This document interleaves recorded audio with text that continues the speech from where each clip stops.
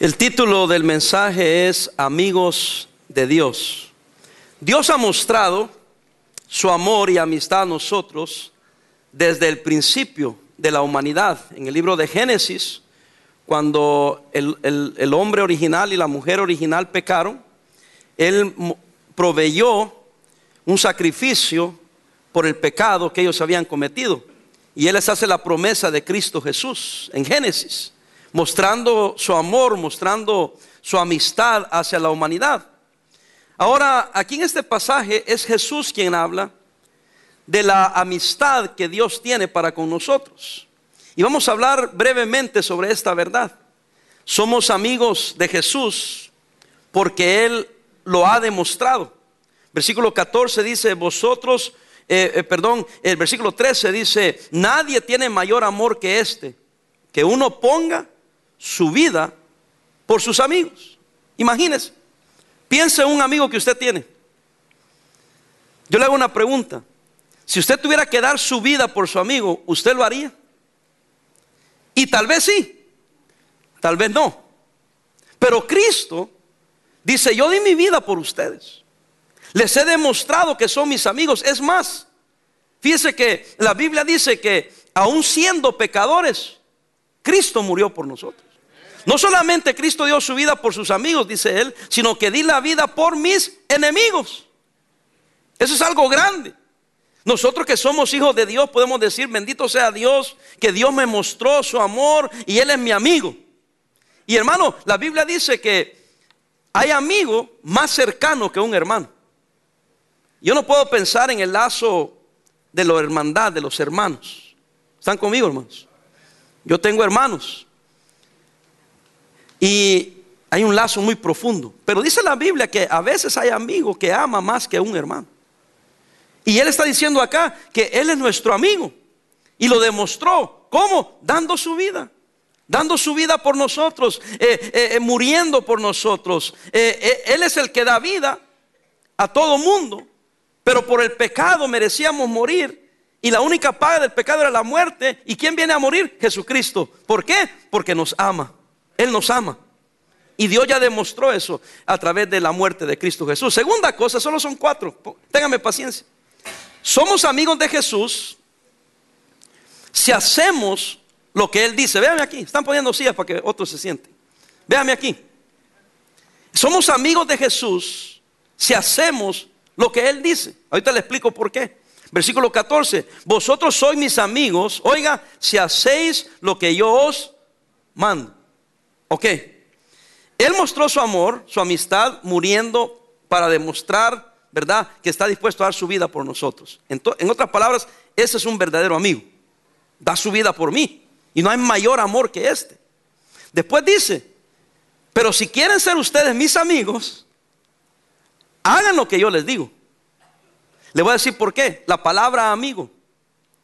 La palabra amigo viene de 2 palabras, que es a mi ego. A mi ego. Quiere decir parecido a mí. Igual que yo. Eso es lo que está diciendo. Y lo que está diciendo Jesucristo es, ¿quieren ser igual que yo? Hagan lo que yo les digo. Ahora fíjense que la salvación o el perdón de pecados, véame aquí, no es por obras. Somos salvos por la gracia de Dios, por el amor de Dios. Él dio su vida por nosotros. Pero una vez que uno cree en el Señor Jesucristo, ya uno quiere ser igual a Él. Y Él dice, yo soy su amigo, pero yo quiero que ustedes sean amigos míos. En otras palabras, quiero que sean igual que yo. Y no tengan miedo de obedecerme, no tengan miedo de hacer lo que yo hago, porque yo les demostré que yo les amo. Yo soy su amigo. No es que es un Dios que nos pide algo, que no está dispuesto a hacer algo por nosotros. Él ya lo hizo todo. De hecho, la Biblia dice que nosotros le amamos a Él porque Él nos amó primero. Así que, amigo de Dios, ¿cómo? Jesucristo es nuestro amigo. ¿Cómo? Lo demostró dando su vida. El mayor amor que alguien podía mostrar sobre alguien es dar su vida por alguna persona. Segundo, Él dice, ahora, ¿quieren ustedes ser mi amigo? ¿No se sienten mis amigos? Le voy a decir por qué. Porque no son igual que yo. No son como yo. No son alguien parecido a mí. Óigame, es lo que le voy a decir. Los amigos generalmente no son aquellos que más diferencias tienen con nosotros, sino que los amigos que usted tiene son los que más tienen cosas en común con nosotros. ¿Sí o no? Y si Dios es nuestro amigo, ¿por qué no tenemos más cosas en común con Dios? Deberíamos de. Esta es una exhortación para aquellos de nosotros que ya somos cristianos, que ya somos hijos de Dios, que a veces sentimos como que es una serie de reglas y que Dios nos impone ciertas reglas. No, no, no, no. Dice Dios, hazlo por amor. Por amor. Es que hay dos motivaciones por hacer las cosas: por obligación o por amor. Ahora, yo soy padre de familia y yo hago cosas para mis hijos porque es mi obligación, pero yo las siento más bonitas cuando lo hago porque les amo. Y hay cosas como cristianos que deberíamos de hacer porque es nuestra obligación como cristianos para Dios, pero es más bonito cuando la motivación es porque amamos a Dios. Espero que me esté entendiendo. Por eso es que personas que no son cristianas nos malentienden a nosotros y pensamos que es una religión y que te obligan a hacer cosas. No, todo lo que estamos aquí lo estamos haciendo porque amamos a Dios, porque queremos hacerlo. Nadie nos obliga y somos libres de partir en cualquier momento. No es una secta, ¿verdad? Donde estás obligado y que si no me van a ir a buscar y me van a traer hasta amarrado y que aquí están las puertas con llave porque no te puedes salir. No, tenemos libertad en Dios, libertad en Cristo Jesús. Pero nos encanta. ¿Cuántos tienen amigos? ¿Cuántos les gusta pasar tiempo con sus amigos? ¿Cuántos tienen personas conocidas que cuando los ven dicen, no, si va a ir aquel, yo mejor no voy? Todos tenemos a alguien así. O llegamos a un lugar y está aquella persona y decimos, ah, ya está esa persona ahí. Pero el que es nuestro cuate, nuestro amigo, queremos estar ahí. ¿Sí o no? Claro. Hay personas que ni siquiera te tienen que buscar, tú los buscas. Porque son amenos, pasamos un buen tiempo, estamos de acuerdo. Pues Dios dice, pues yo soy tu amigo. ¿No te gusta estar conmigo? ¿Quieres ser mi amigo? Yo soy tu amigo, yo di mi vida por ti, siendo aún pecador. Ahora quieres ser tú mi amigo, haz lo que yo te digo para que estemos afines, porque Cristo no va a hacer nada contrario a lo que agrade a Dios. Tercer cosa, son 4. Somos amigos de Jesús porque nos muestra lo más íntimo del Padre. Versículo 15. Ya no llamaré siervos. Este versículo a propósito me encanta a mí. Ya no llamaré siervos, porque el siervo no sabe lo que hace su Señor. Pero os he llamado ¿qué? Amigos, porque todas las cosas que oí de mi Padre os las he dado a conocer. Esto es bien importante. Fíjese que siervo, ¿sabe que la palabra siervo significa esclavo? Y Cristo le está diciendo a sus discípulos, no le voy a llamar siervos, no le voy a llamar esclavos, porque ustedes no son esclavos. Está diciendo él a sus discípulos, ustedes son mis amigos. Porque un esclavo, un siervo no sabe lo que conoce todas las cosas de su Señor. Pero yo, como ustedes son mis amigos, les he dado todo a conocer. ¿Dónde lo dio a conocer? En su bendita palabra. No hay nada oculto de Dios. Todo está a luz. ¿Por qué? Porque podemos venir a la palabra de Dios. Lo que pasa es que hoy en día ya no hay mucho respeto a la palabra de Dios. Ya no hay mucho conocimiento de la palabra de Dios. Aunque hay mucha propagación del evangelio, lamentablemente aún en círculos cristianos, óigame, esto es triste porque aún en círculos cristianos no hay mucha predicación y enseñanza de la palabra de Dios. Hay mucha bulla, hay mucho relajo, hay mucho entretenimiento, pero hay poco conocimiento de la palabra de Dios. Pero si nosotros queremos ser verdaderos amigos de Dios y amigos de Cristo, tenemos que aprovecharnos que Él dio a conocer todas las intenciones del Padre, todas las intenciones de Dios. En cada hogar debería haber una Biblia y en cada hogar cristiano debería leerse la Biblia. Y no solamente leerse, pero tratar de obedecerse. No somos perfectos, pero tratar de lo que se puede hacer lo que Dios quiere que hagamos. Así demostramos que somos sus amigos. A lo largo de la historia, los seres humanos hemos buscado aclarar los misterios que nos rodean. Y el misterio más grande que nosotros pensamos que debemos de aclarar e investigar es Dios. Y hemos buscado, y hay quienes siguen buscando las respuestas a sus interrogantes, sin saber que Dios muestra, sus secretos de manera que todos los seres humanos que en verdad quieren descubrirlo puedan encontrarlo. Y lo primero está aquí. Ustedes han oído sobre la frase voluntad de Dios. Y algunos cristianos se mortifican con esto. ¿Y cómo sé cuál es la voluntad de Dios? Bueno, la voluntad de Dios se manifiesta en dos maneras. Está la voluntad revelada y la voluntad de Dios no revelada. La gente se mortifica por la voluntad de Dios no revelada, cuando deberíamos de preocuparnos de hacer y buscar la voluntad de Dios revelada en su palabra. Y una vez que empezamos a hacer lo que Dios ya nos reveló, entonces Dios se encarga de guiarnos por las cosas que no sabemos. Y cuando uno tiene esa confianza, uno puede caminar, puede andar en esta vida con toda confianza que Dios está con nosotros y Dios está por nosotros. El apóstol Pablo dijo: si Dios es por nosotros, ¿quién contra nosotros? También en Romanos 8:28 dice el apóstol Pablo: mas sabemos que a los que aman a Dios, ¿qué dice? Todas las cosas les ayudan a bien. ¿Por qué nos ayudan a bien? Porque estamos con Dios. Somos amigos de Dios. Él es nuestro amigo. Yo tengo muchos amigos, pero mi mejor amigo es Dios. ¿Por qué? Porque Él me lo demostró. Y porque Él me lo demostró a mí, yo trato de ser igual a Él. Casi nunca lo logro, pero trato de hacer igual a Él, para caminar con Él, para demostrarle que aunque yo no me ha pedido que dé mi vida literalmente, me ha pedido que le dé mi vida para agradarle a Él.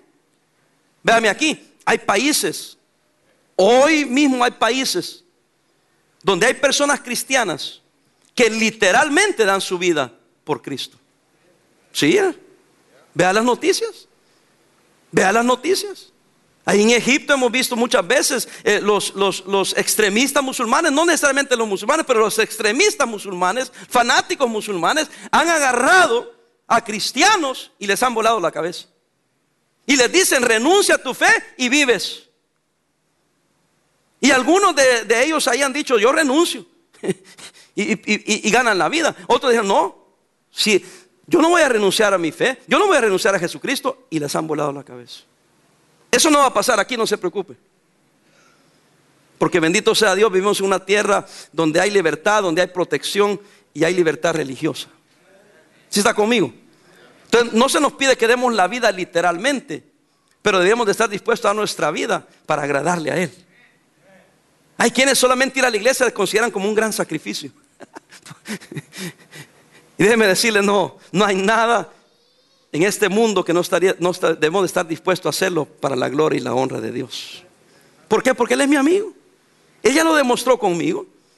Yo quiero ser igual que Él. Óigame, Él ya me dio a conocer su palabra. Voy a ser obediente a lo que Él me ha dado a conocer. Y si hago lo que Él me ha dado a conocer, Él va a cuidar de mí en todas las demás áreas de la vida. Mateo 6:33 dice: mas buscad primeramente el reino de Dios y su justicia, y todas estas cosas, o sea, las cosas de este mundo, os serán añadidas. Y aquellos que somos cristianos por años sabemos que Dios ha sido bueno. ¿No ha sido bueno con Dios? Dios con usted. Dios ha sido bueno. Dios nos ha cuidado, Dios nos ha protegido. Pastor, pero me han pasado cosas malas. A todos nos pasan. Pero aún cuando ha pasado algo malo, cuando ha pasado algo que nos ha dolido, Dios ha estado ahí con nosotros. Aunque todos nos abandonen, Dios nunca te va a abandonar. Él nunca te va a dejar. En las buenas y en las malas Dios estará contigo. Por último, entonces, son 4 cosas. Somos amigos de Jesús porque Él lo ha demostrado. Somos amigos de Jesús si hacemos lo que Él dice. Somos amigos de Jesús porque nos muestra lo íntimo del Padre. Y número 4 y último, somos amigos de Jesús. Esta otra cosa me encanta, igual como la pasada, porque Él nos escogió. Él nos escogió. Versículo 16 dice: no me elegisteis vosotros a mí, léalo, sino que yo os elegí a vosotros. Eso dice Cristo a sus discípulos. Ayer comentaba esto. Cuando era muchísimo más joven, muchas libras atrás, cuando hacía deporte, íbamos a jugar fútbol. Los dos más grandes o los dos que sabían más hacían su equipo y el otro hacía su equipo. Y ahí estábamos el montón de muchachos del barrio ahí y decían, escogía uno el primero y después escogía el otro, hasta que llegamos al número que habíamos determinado. Tú.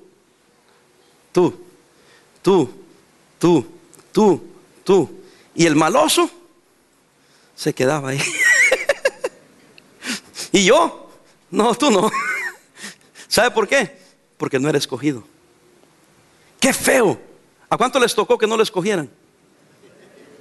No quieren admitirlo, porque se siente feo. Y no quieren admitir que eran malos para el deporte. Pues mire, a mí me tocó que no me escogían.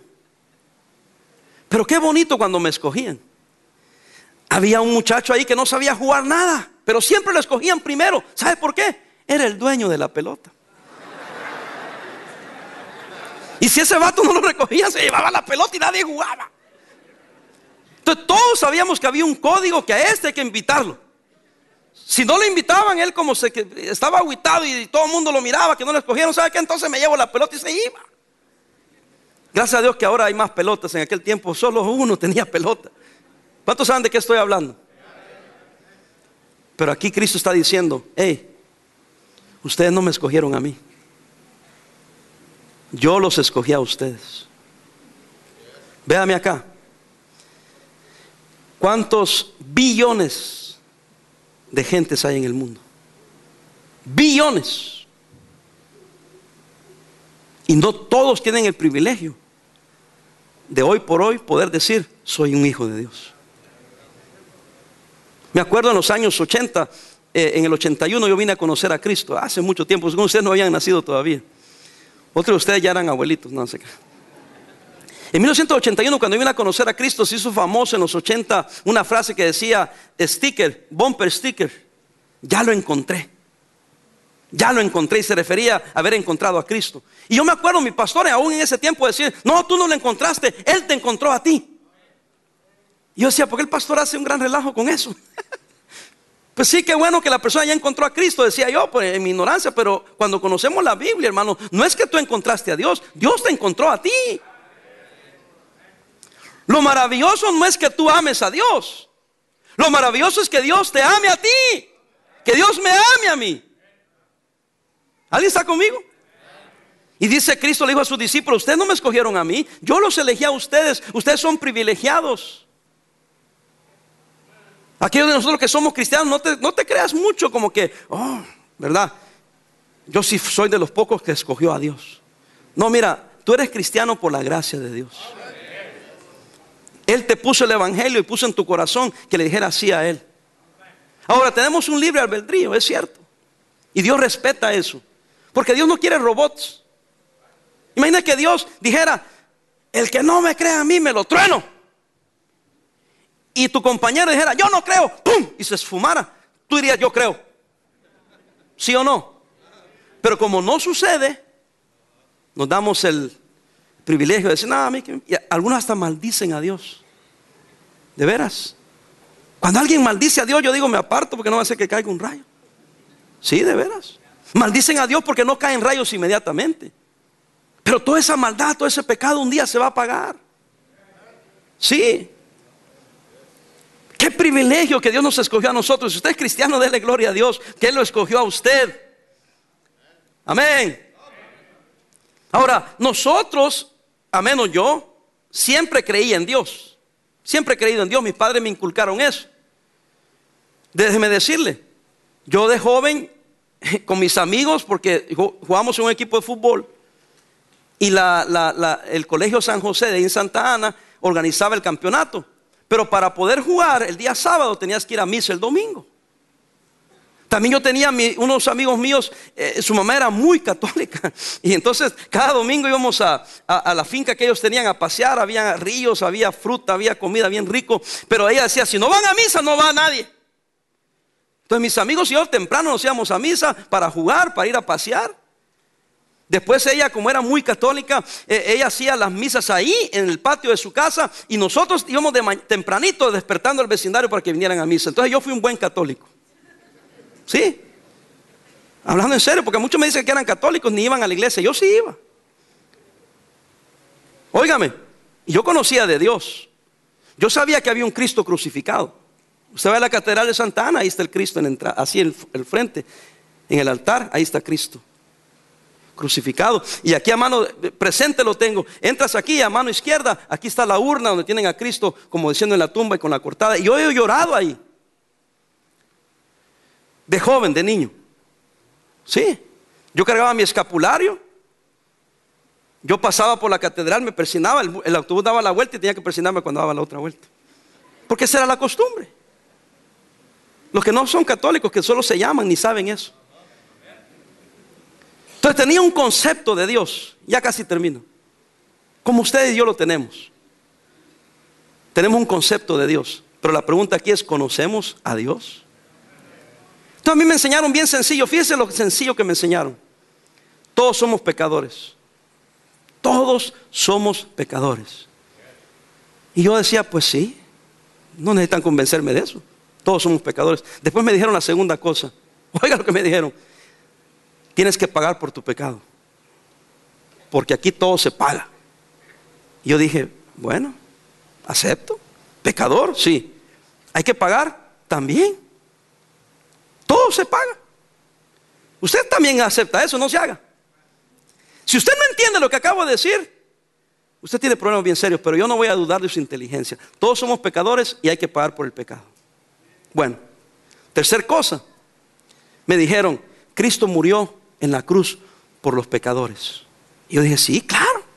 Siempre lo he visto crucificado, siempre lo he visto en la cruz. Es más, he llorado por la muerte de Cristo. Y yo hice la primera comunión, hice la confirmación. Yo hice todo lo que se podía hacer. Y yo sí creía que Cristo había muerto por los pecadores. Y aquí no hay nadie que me pueda decir a mí que no cree eso. Si usted es católico, por lo menos usted cree que todos somos pecadores, que hay que pagar por el pecado y que Cristo murió por los pecadores. ¿Sí o no? Entonces, ¿cuál es la diferencia? Que ahora yo tenía que aceptar y creer que yo soy pecador. Y que Cristo no solo murió por los pecadores, sino que Cristo murió por mí. Y que yo ahora no solamente era una creencia global de que Cristo murió por los pecadores, ahora era que Cristo murió por mí. Y tenía que yo que decirle a Cristo esto, fíjense, bien sencillo. Señor Jesucristo, yo soy pecador, tú moriste por mí. Yo ahora te pido que me perdones y no quiero confiar en religión, no quiero confiar en lo que yo pueda hacer por ti, sino quiero confiar totalmente en lo que tú hiciste por mí. Y yo ahora abro mi corazón y te acepto, te recibo como mi único y suficiente Salvador. Porque Cristo dijo así, yo soy el camino, la verdad y la vida y nadie viene al Padre sino por mí. Y yo dije, bueno, yo soy católico, creo en Dios. Y yo pensé, ¿qué malo hay que confiese mi pecado? ¿Qué malo hay que reconozca que Él es el único que me puede salvar?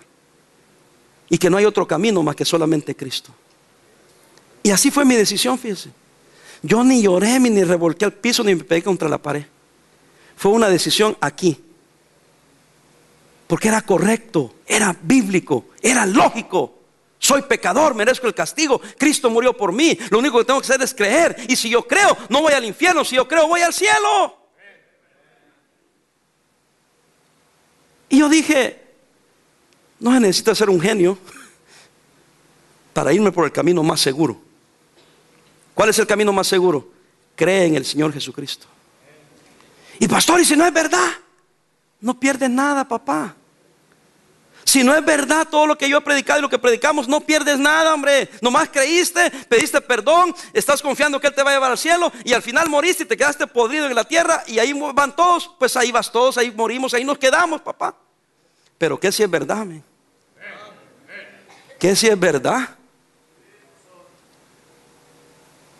Yo no jugaría con el alma. Y yo dije, no, yo no voy a jugar con mi alma. Yo me aseguro de Cristo y me entrego a Él y le pido perdón a Él.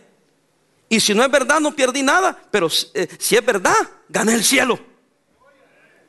Alguien me acusó a mí. Lo que pasa, pastor, para que a usted siempre le gusta ganar. Y yo dije, ¿ese es el problema? Sí, que a usted siempre le gusta ganar. Esa es una virtud, le dije. Si a mí siempre me gusta ganar, ¿a cuánto aquí le gusta ganar? Y mira, has ganado en los negocios, has ganado con tu familia, has ganado dinero, has ganado con muchas cosas y vas a perder en la eternidad, papá. ¿Cómo? No arriesgues la vida eterna. Porque, ¿quieren que les diga algo? Perdóneme que haga esto, soy malvado yo. Todos aquí se van a morir. ¿Qué? Todos aquí, perdón, nos vamos a morir. Pastor, usted es malo. Yo vengo a la iglesia porque me den esperanza. Pues sí, pero también que te hablen la verdad. Todos aquí, tarde o temprano, algunos bien viejitos, algunos más jovencitos, aquí todos nos vamos a morir. Entonces la gran pregunta debe ser: cuando yo muera, ¿a dónde voy? ¿Estoy preparado para la muerte? Yo he hecho muchos funerales. Haciendo un funeral, he conocido directores de funerales. A esta persona en particular, me dijo él: ay, qué bonito estuvo todo, y he visto muchos servicios, pero me gustó este que usted hizo, está muy bonito. Y a mí se me ocurre preguntarle: disculpe, ¿usted está preparado para la muerte? ¿Está preparado para la muerte? ¿Sabe qué me dijo? Claro, dijo. Yo ya pagué todo, ya tengo a los mariachis, el barco. Y ya dejé listo que cuando yo me muera tengan un parrandón, dice, y haya alcohol y haya mariachi, y que agarren mis cenizas y las tiren al mar. Dice, yo estoy preparado ya para la muerte. Le dije, no, le dije, eso no es nada, papá. Prepárense para eso. No le dejen la bronca a la familia, no sean malos. Pero el problema, le dije yo no estoy hablando de esa preparación. Cuando usted muera, le dije, ¿a dónde va a ir? ¿Al cielo o al infierno? Nadie quiere hablar de eso. Es un tabú, pero es una realidad. Y Cristo nos confronta específicamente con eso. Dice que todo aquel que invocar el nombre del Señor será salvo. Y la gente pregunta, ¿salvo de qué? Salvo de la condenación eterna en el infierno, porque está establecido a los hombres que mueran una sola vez, y después de esto, dice la Biblia, el juicio. Y lo que hayas hecho con Cristo determinará si vas al cielo o vas al infierno. Yo, como soy ganador y no quiero ir al infierno, quiero ir al cielo. Como no me gusta arriesgarme, me voy por lo seguro. Y no me gusta minimizar los riesgos. Si esto es mentira, no perdí nada. Tengo 33 años de casado, 4 hijos y hoy por hoy 8 nietos. Y feliz de la vida. Y en una semana cumplo 56 años. Alguien me dijo, pero usted ni parece. Qué bueno, le digo, porque he vivido la vida cristiana. No me arrepiento. Si es mentira, no me arrepiento. He vivido una pesada vida, buena. Amén. Yo no sé cómo cristianos todavía andan pensando si viven o no viven la vida cristiana. No sean tontos, vivan la vida cristiana. Va a ser mejor que andar ahí en la calle, hombre. ¿Qué te trae el pecado? ¿Qué te trae la calle? Nada bueno. Fíjese que no. ¿Usted toma? No. ¿Usted hace marihuana? No. ¿Usted hace cocaína? Tampoco. ¿Usted es mujeriega? No. ¿Usted fuma? Tampoco. ¿Va al baile? No. Y me dijo, ¿y qué hace usted? ¿Qué gente más tonta? Piensa que la vida es andar en las parrandas, en marihuana, en cocaína, en toda clase de desvelos y desmanes. Casi me sale la otra palabra, desmanes. Esa boca no le he podido convertir a Cristo todavía. Pero la gente piensa que esa es la vida. ¿Sabe que hay más vida que eso? Y a esa vida es la que le invito. Pastor, usted ha tratado de convencerme que sea cristiano. Ojalá pudiera. Ojalá pudiera. Pero aquí son decisiones personales. Cuando yo fui salvo, fuimos salvos 84 jóvenes de 34 países diferentes. Yo tenía 20 años. Y alguien predicó así como prediqué yo. Hizo la invitación, le conté cómo pecadores hay que pagar, Cristo murió, lo único que tengo que hacer es creer. Y es mi decisión. Y yo pasé un joven insignificante entre 84. El grupo en el que íbamos eran 120 estudiantes internacionales. 84 nosotros, chinos, franceses, armenios, centroamericanos, mexicanos. 84 pasamos al frente. Cualquiera podría pensar, bueno, uno del montón. Pero Dios no piensa así. Para Dios cada uno de nosotros es importante, es individual, y Él te ama a ti. Él quiere ser tu amigo. La pregunta es, ¿quieres tú ser amigo de Dios? Yo le invito en el nombre del Señor que usted le entregue su vida a Cristo hoy. Que reconozca su pecado, se arrepiente de su pecado, abra su corazón, reciba a Cristo y podemos irnos de aquí tranquilos. Mire, y cuando usted muera, según la promesa, usted va a ir al cielo con Dios. Ahora, lo que yo no sabía cuando hice esta decisión es que la Biblia dice que cuando nosotros creemos, el Espíritu Santo entra a nosotros. Y vino a mí un hambre de las cosas de Dios. Y yo busqué la iglesia. Y siguiendo buscando al Señor, haciendo su voluntad, el Señor me llama y dice, quiero que seas pastor. O sea, es un deseo, no me habló, no dijo, quiero que seas pastor. Eso es los que se burlan, hacen eso. Dios habla a través de la mente, del pensamiento, del corazón, y te pone tu sentimiento. Y entonces Él puso ese sentimiento que sea pastor. Eso ni me lo imaginaba yo. Y mucha gente no viene a Cristo porque dicen que si fallo y que eso no puedo vivir. Hermano, amigo, olvídate de eso, papá. Esa no es cuestión tuya. Tú asegúrate de la salvación de tu alma. No todos son llamados, no todos son pastores. También si eres padre de familia, piensa en tus hijos. ¿Les estás enseñando el camino de Dios? Oh, yo estoy trabajando para darles un patrimonio. No hay mejor patrimonio que puedes dejar a tus hijos que la herencia cristiana de vivir como hijos de Dios. Yo te lo digo como padre y te lo digo como abuelo. Y mis hijos, gracias a Dios, viven bien. Pero la herencia más grande es que son cristianos.